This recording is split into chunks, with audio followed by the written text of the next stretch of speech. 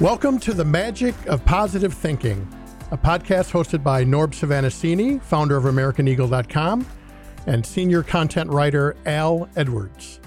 Norb, happy spring. Happy spring and happy day. It's the magic of being alive and seeing what a beautiful day it is, this present that we get every day. It's Absolutely. a gift. So Never get tired of saying that or hearing it. Never tired of it. It's just wonderful. Yeah. So, friends, you may recognize our voices, but you may be looking at your dial that you tuned into our podcast and realize that, hey, wait a minute. I thought this was the People Don't Think Let's Start Today podcast, and it is. It's your old friends Norb and Al, but we decided to, as they call it today, rebrand our podcast and name it something that we felt was a little more near and dear to our hearts as how the show has evolved. So, Norb, what was the idea behind the magic of positive thinking? Tell us about that. Well, first of all, the site was called, obviously, People Don't Think, which is kind of negative, even if it's true. I think that if we look at positive thinking about being magical, I think it's actually much more of a realistic way to look at it, because it is magical. And we talk a lot about miracles in this show, and that everything's a miracle. You can even look at it that way. And again, to quote Einstein, you can look at life as nothing is a miracle or everything is a miracle. Right. But miracles are magical. So by thinking positive, I think that we can create this magic ability to look at life as, my God, look at this, look at that, and have a wonder about it, have a childlike wonder, which is what we all should strive for. Never lose or work on gaining that sense of wow about life. Yeah. So we thought today's episode, in this special episode of our renaming of our podcast, and don't worry, everybody, all of our old podcasts are still going to be available on YouTube and wherever you get your local podcasts. So nothing's going away, but we just thought it would be fun to kind of change up the title a little bit. With that said, we're going to actually talk about, does positive thinking actually work? And we're going to define the word work, because I think there's a lot of myths that if you just sit on your keister all day and think good things, that all kinds of good things are going to happen. And I think there's also a myth that positive people don't get down or discouraged or depressed, and nothing could be further from the truth. Our whole point is that if you stay on the positive road, you're going to be so much better in life. And I always bring up the flat tire analogy that you love, Norb, right? You get a flat tire, you pull over, it's a bummer, you change a tire, you get back on the highway, and everything's okay. Absolutely. And again, that sitting goes back to also the secret of success is to remember that Spanish painter Goya. Right. And, get off your, and it's not ankle. And or basically, Albuquerque. That's the first step in actually, having a good life, being successful in whatever you do in life. Absolutely. So let's start out, friends, by defining what actually is positive thinking. And I really like this because I think there's a lot of confusion about it. What do you think about this, Norb? Positive thinking does not mean you stick your head in the sand or view the world through rose-colored glasses. Positive thinking encompasses the mental attitude of optimism, which searches for favorable outcomes in all situations. It relies on the emotional state of hope, which looks past current circumstances and supports the building of emotional, social, and other resources for positive action. I think that's a great definition. Absolutely. And, it's kind of interesting because, again, we always say this, Al and I never know what we're going to talk about. And I had some ideas that really, it's incredible how it fits into this. And the one person that I wanted to talk about today, which actually fits into what Al just said, is J. Paul Getty. And I don't know if many people today know about J. Paul Getty, but J. Paul Getty was at one time the richest man in the world. And he didn't start as a wealthy man at all. He actually was an oil magnate. Mm-hmm.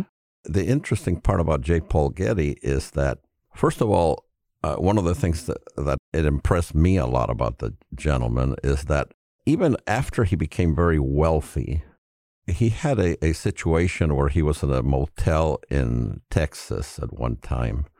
And the way he describes it is that it was 2 a.m. and he reached for his cigarettes and they were gone. He didn't have any more.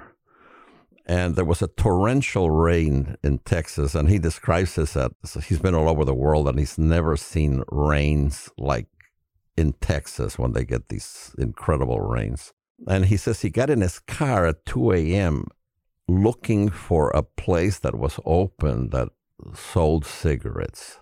And all of a sudden he said, my God, here I am, the richest man in the world, and I'm owned by a cigarette. Wow. So at that moment, he decided to quit smoking, come back to his motel, and he never touched a cigarette again. Wow. How about that? Which goes back to, the original title, People Don't Think. He thought that he didn't want to be controlled by the cigarette. That's number one. I think that we all have these situations that we have to identify. What is the one thing that owns us that is not good for us?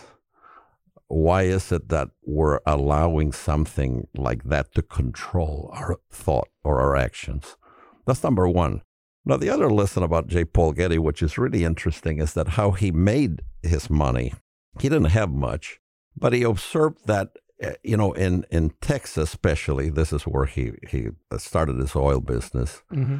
There were a lot of people that would hire these very, very knowledgeable and with incredible reputation geologists that would identify the areas where the oil would be under the ground. Now, of course, they weren't infallible, but obviously they really knew what they were doing. And then the people that hired these people also raised a amount of money. And let's say it was $100,000 just to have a figure. So they would go to the place where the geologist identified as having oil underneath, and they would drill until the $100,000 was gone. Mm-hmm. And then they would leave that spot. Now, J. Paul Getty's whole approach was just to dig a little deeper. And it's been recorded that he hit 2 feet after the drilling a few times. Wow. And it just gives you a great lesson in life that you shouldn't quit, which is also a sign of being positive. He knew that it was logical that there would be oil there because the people that said there would be oil were very well versed. And he also knew that you shouldn't quit in life. You should just keep drilling, even if, of course, it's easy to say, well, they spent $100,000. Well, they should have maybe made a deal with J. Paul Getty, right, and said, look, I know you're going to keep drilling, so let's split this, or give me 25%, exactly. Because he had to actually get the contract to keep drilling for this. So I think it's a great lesson to know that, first of all, you have to control your mind, see what really controls you. And again, it goes back to keeping, people that are pessimistic away from you. Right. And it doesn't have to actually be people. It could be cigarettes. It could be alcohol. It could be drugs. It could be many, many things. So the power of the mind is to say, I'm not going to do that anymore, because it's not good for me. I love that. There was a cartoon I saw years ago. I wish I could find it. It was a cartoon in a magazine. There was a fella, he had a mining pick, those big picks that look like hammers, but they're big. And he's under the ground and he's knocking at the rock, just knocking and knocking day after day. And the first picture of the cartoon shows him just going at it, and there's about 5 feet of wall still, and he's just dedicated. Nothing's going to stop him and all that kind of stuff. And the second one is the same scene, except the wall that he had whittled down to was literally about an inch thick, and he decides to leave because he can't take it anymore. And I never forgot that image that he does all that work and he's an inch from breaking through and he just walks away. And that's very, very interesting that this is so common in life. We tend to give up before we really reach our goal, which is one of the things about The Strangest Secret is that you should have some kind of a goal and just go for it, and don't let your mind beat you. The guys who stopped drilling for oil, or this guy with a rock, which. I think I've seen that cartoon, and it is true. It's true. Yeah. I'd love to find that somehow and put it in my office. I really love that. Yeah. Well, we talked about so many guys on this podcast, Norb, but one of them, of course, is Henry Ford. And I just cannot get over the power of one of his most famous quotes. And he said, people don't fail. They just stop trying. And my God, if you really sit down and think about that, it is about the most powerful thing you ever need to know about life. Well, one of the things that's really interesting is that, I don't know who said it, and we have to do some research on this, but one of the most common traits of humans is that they overcomplicate things. Right. One of the, I was just listening to a few things, like Al and I always listening to positive guys that have been there for, some of them 50, 60, 70 years. Yeah. But we like it because it reinforces our thought pattern, which is something I recommend to everybody.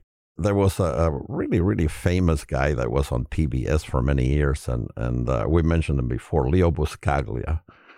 He was just a phenomenal guy, had a class on love, and how you should love people and be happy. And he used to say, we all have experiences that we should be happy about. He says, if you have an experience, just look at it as, my God, what an experience. And he talked about things about, in the fall, he would see tree leaves in piles, and he would just fall on those pile of leaves and say, God, what a feeling. And I says, I pity anybody who hasn't had that feeling, You should enjoy things in life like that. But one of the things he said, which is very, very important, is that you have to realize what's important in life and be able to say, that's important and that isn't important, because we dwell on a lot of unimportant, meaningless things in life. Just look at, is that really important? You get mad at somebody because they don't put their turn light on, and you get mad. You say, that idiot didn't put his turn light on.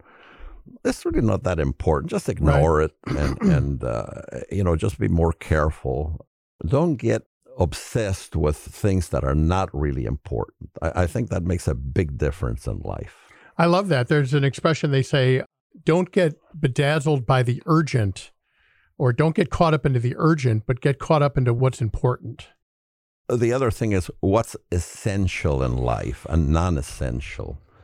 And things that are essential, like eating well, let's say, are important. Mm-hmm. And things that are not essential, like what color socks you're wearing, just don't worry about it. Right. And just have that ability to tell the difference. Okay. Absolutely. And friends, we mention a lot of different people on this show, and we're very proud. One of the most things we're proud of is that people who never knew who Earl Nightingale was, or Zig Ziglar, or Leo Buscaglia now know. So if you ever want to check out Leo Buscaglia, he was a beautiful man. He really was. As Norb said, he was all about love and living life and doing what's important. And there's a million YouTube videos on him. The other thing I want to mention is that I was just listening to Earl Nightingale this morning in my car. In addition to The Strangest Secret, which is our great recording, he put out something called Lead the Field, which originally was a 6 cassette tape seminar on basically expanding on all the topics that he talked about. So it went from cassette, then it went to CD, and I had the cassette and I had the CD, and now I have it on Audible on my phone. And I was just listening to Lead the Field, which is about 12 chapters of him talking about all these different things. So If you really want to dig more into this, I recommend Lead the Field. It's available on Audible. You can get it anywhere pretty much. So that's our old buddy, Earl Nightingale, still at it.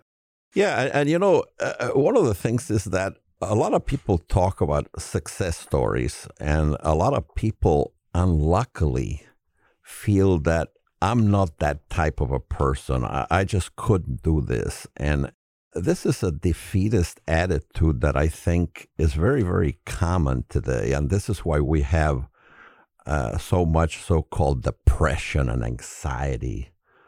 I was reading an article the other day that, the amount of depression and anxiety that young people identify with is just a ridiculous figure, almost approximating like 50%, which is nuts. And I'm going to give you two examples that happened this week. And I think I mentioned one young man that I know before, but I met him recently, and this is a young man who really went through a lot. I mean, he unluckily, became friends with the wrong crowd, and he at that time didn't realize it. And they had a big problem with drinking, and part of his life became drinking. And he drank and drank, and he never got trouble with the law, but he did get trouble with driving, and he got caught with, driving under the influence, and had a lot of problems with that. And it got to the point where his drinking became life-threatening, and to the point that he actually wrote to his family and told them that, he had such damage that he wasn't expected to live.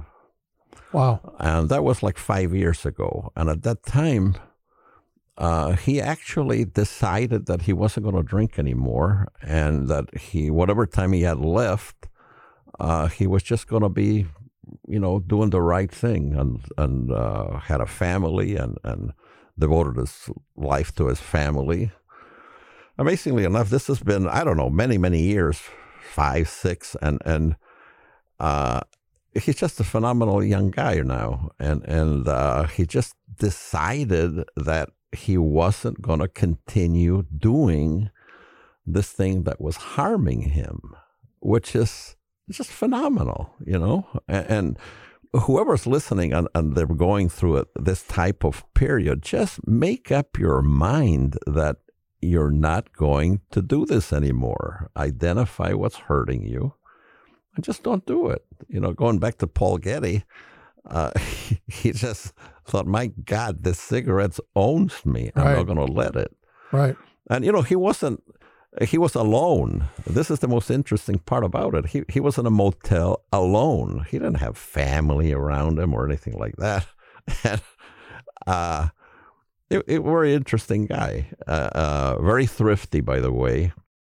He had one of the biggest homes in England when he was alive. And one of the things that bothered him is that he would invite very wealthy people there, very influential, and they would use his phone to make long-distance calls. So he got so upset about that he installed a payphone. Oh, my gosh. In this mansion, so people would not abuse his goodness. So that made him happy. And I'm not saying you should do that. Obviously, today with a incredible advancement in phones, you can make a phone call for nothing, right? All over the world. So, but it's kind of interesting. That is so funny. I was just saying this the other day. I remember a time, if you wanted to get off the phone with somebody, you would say, I've got a call coming in long distance. And if you were talking long distance, everything else in your world had to stop. Oh, yeah, yeah. And that concept today is so ridiculous. Like you just said, that doesn't exist anymore. You can call anywhere in the world for pennies. Well, this is kind of interesting that we talked about the phone, because I just thought about this, which is interesting. But, we have become so much of a slave to that phone today. Yeah. That you talk about something to get rid of. I mean, I'm not saying that you shouldn't get rid of your phone. I mean, I obviously, I have one and it also. But I think that it might not be a bad thing to just turn it off once in a while and just forget it, because you go to restaurants and everybody's on that phone, kids, adults, and God, you talk about something that owns you. Yep, absolutely. Wow. And I think that probably is just as bad as anything that has ever existed, ever, which is kind of I try to do it really, but when going back to J. Paul Getty, at that time making a long distance call was really a lot of work. I mean, it was right. For you people that are not old, and if you traveled outside of the United States, they used to have actually places where you'd go, and these were big places with multiple booths, sometimes like 100 booths. Mm-hmm. And they had a central person who would decide who gets the next phone ability to make a long distance call, and it was an ordeal. It was expensive as all get out. That's how I used to make a long distance call. Yeah, so that's another thing we have to be happy about. All the improvements that have happened in our life to make our lives easier, but of course, by making it easier, it also puts a burden on you, because if today. If somebody doesn't call you back within 5 minutes, you're just upset. Bent out of shape. Yeah. So, yeah. This whole idea of your phone, looking at your phone versus living the experience of life. I'll never forget this. I saw a photograph. There was a group of people, and they were all clearly looking at something exciting going on. And every one of them had their phone out. They were taking a picture or filming this event, and there was 20 people in this photo, and everyone had their phone, and you could see their phone being held. In the corner of the picture, there was an older lady, and she was very peacefully smiling and actually looking at the event and experiencing it rather than trying to capture it on her phone. And I felt that moment was very poignant, because it showed the difference between actually experiencing life and taking something in and having to record it on your phone and be crazy and all that other kind of stuff. And it was really a powerful image for me. Yeah, it's kind of interesting, the analogy. I just thought about another analogy. It's almost like food. You see people in this country, and obviously you can read about it, that the obesity problem is just horrendous. Obesity is widespread. Yes, it is. And you know what's interesting is that whenever you have all these pictures in your phone, and it's funny because somebody is always trying to have me look at a picture they had about something, and they have to scroll through these thousands of pictures on the phone, and most of the time they can't even find it, okay? Right. Because there's so much of it. And when you look at the analogy with food, you see this obesity. It's hard today not to eat, right? Because, we're blessed with having such plentiful food, which 100 years ago, this didn't exist. People today, they just don't realize that you go to a supermarket and there's all this food. And I was foreign born when I came to this country. The one thing my parents did when somebody came over from another country is take them to a grocery store to show all the food that was in America. But that was an incredible novelty for people to see. Yeah, because that didn't exist. Right. It didn't exist. You went to and I remember being a kid and going, not in this country, to different shops for the vegetable and different shops for the meat. And it was a chore. I mean, and usually it was done by, the wife, the ladies. And going shopping on a daily basis was work, because you had to go and you didn't have frozen foods. So, they had to be by every day. And the bread, you had to go to the bread store. And this was planning for the meal was a big, big job. Today, nobody does that. I mean, well, I'm sure some people do, but, it's right. just not a common thing. Right. So having too much and having the ability to control your mind to not abuse that quantity of whatever you might have is also something that, it's you have to think about, Yeah, and I want to go back to your friend that you were talking about who found himself, immersed in alcoholism and what he was doing to his life. And you said something very important, and that is he made a decision to change his life. And I have a little bit of personal experience in that, as Norb knows, I was very, very heavy for most of my life. And I got fat, Al. Or fat, yeah. Yeah. I like to say heavy, but fat is the operative word. And it got to the point in my 50s that I was actually in really bad trouble health-wise. I was really, because youth was, evading me. And some very bad things were starting to happen to me health-wise. And a number of years ago, I made a decision, and that's the key, a decision, that I no longer wanted to live that way. And I always talk about it, I'm sure your friend could relate to this. When the emotional pain of living a certain way was more than my willingness to change, it finally happened. And I always want to say, people can decide one day at a time to change their lives. And I wound up losing over 40 pounds. I completely turned my metabolic numbers all around. I started running when I was 55 years old. I ran over 100 miles last year. I never used to run anywhere before. I used to run to Portillo. It's a local hot dog place. That's where I would usually run if a new Portillo's opened. The only problem with running is I ran 100 miles last year, but no one told me I should go back. So it turns out I was 100 miles away from home. Right. But all kidding aside, my point is, friends, is that this gentleman that Norbert's talking about, and also in my own life, if you decide one day at a time, and there's power in doing something one day at a time, they say that minutes turn into hours, hours turn into days, days turn into weeks, weeks turn into months, and months turn into years. And next thing you know, you've got the life that you want.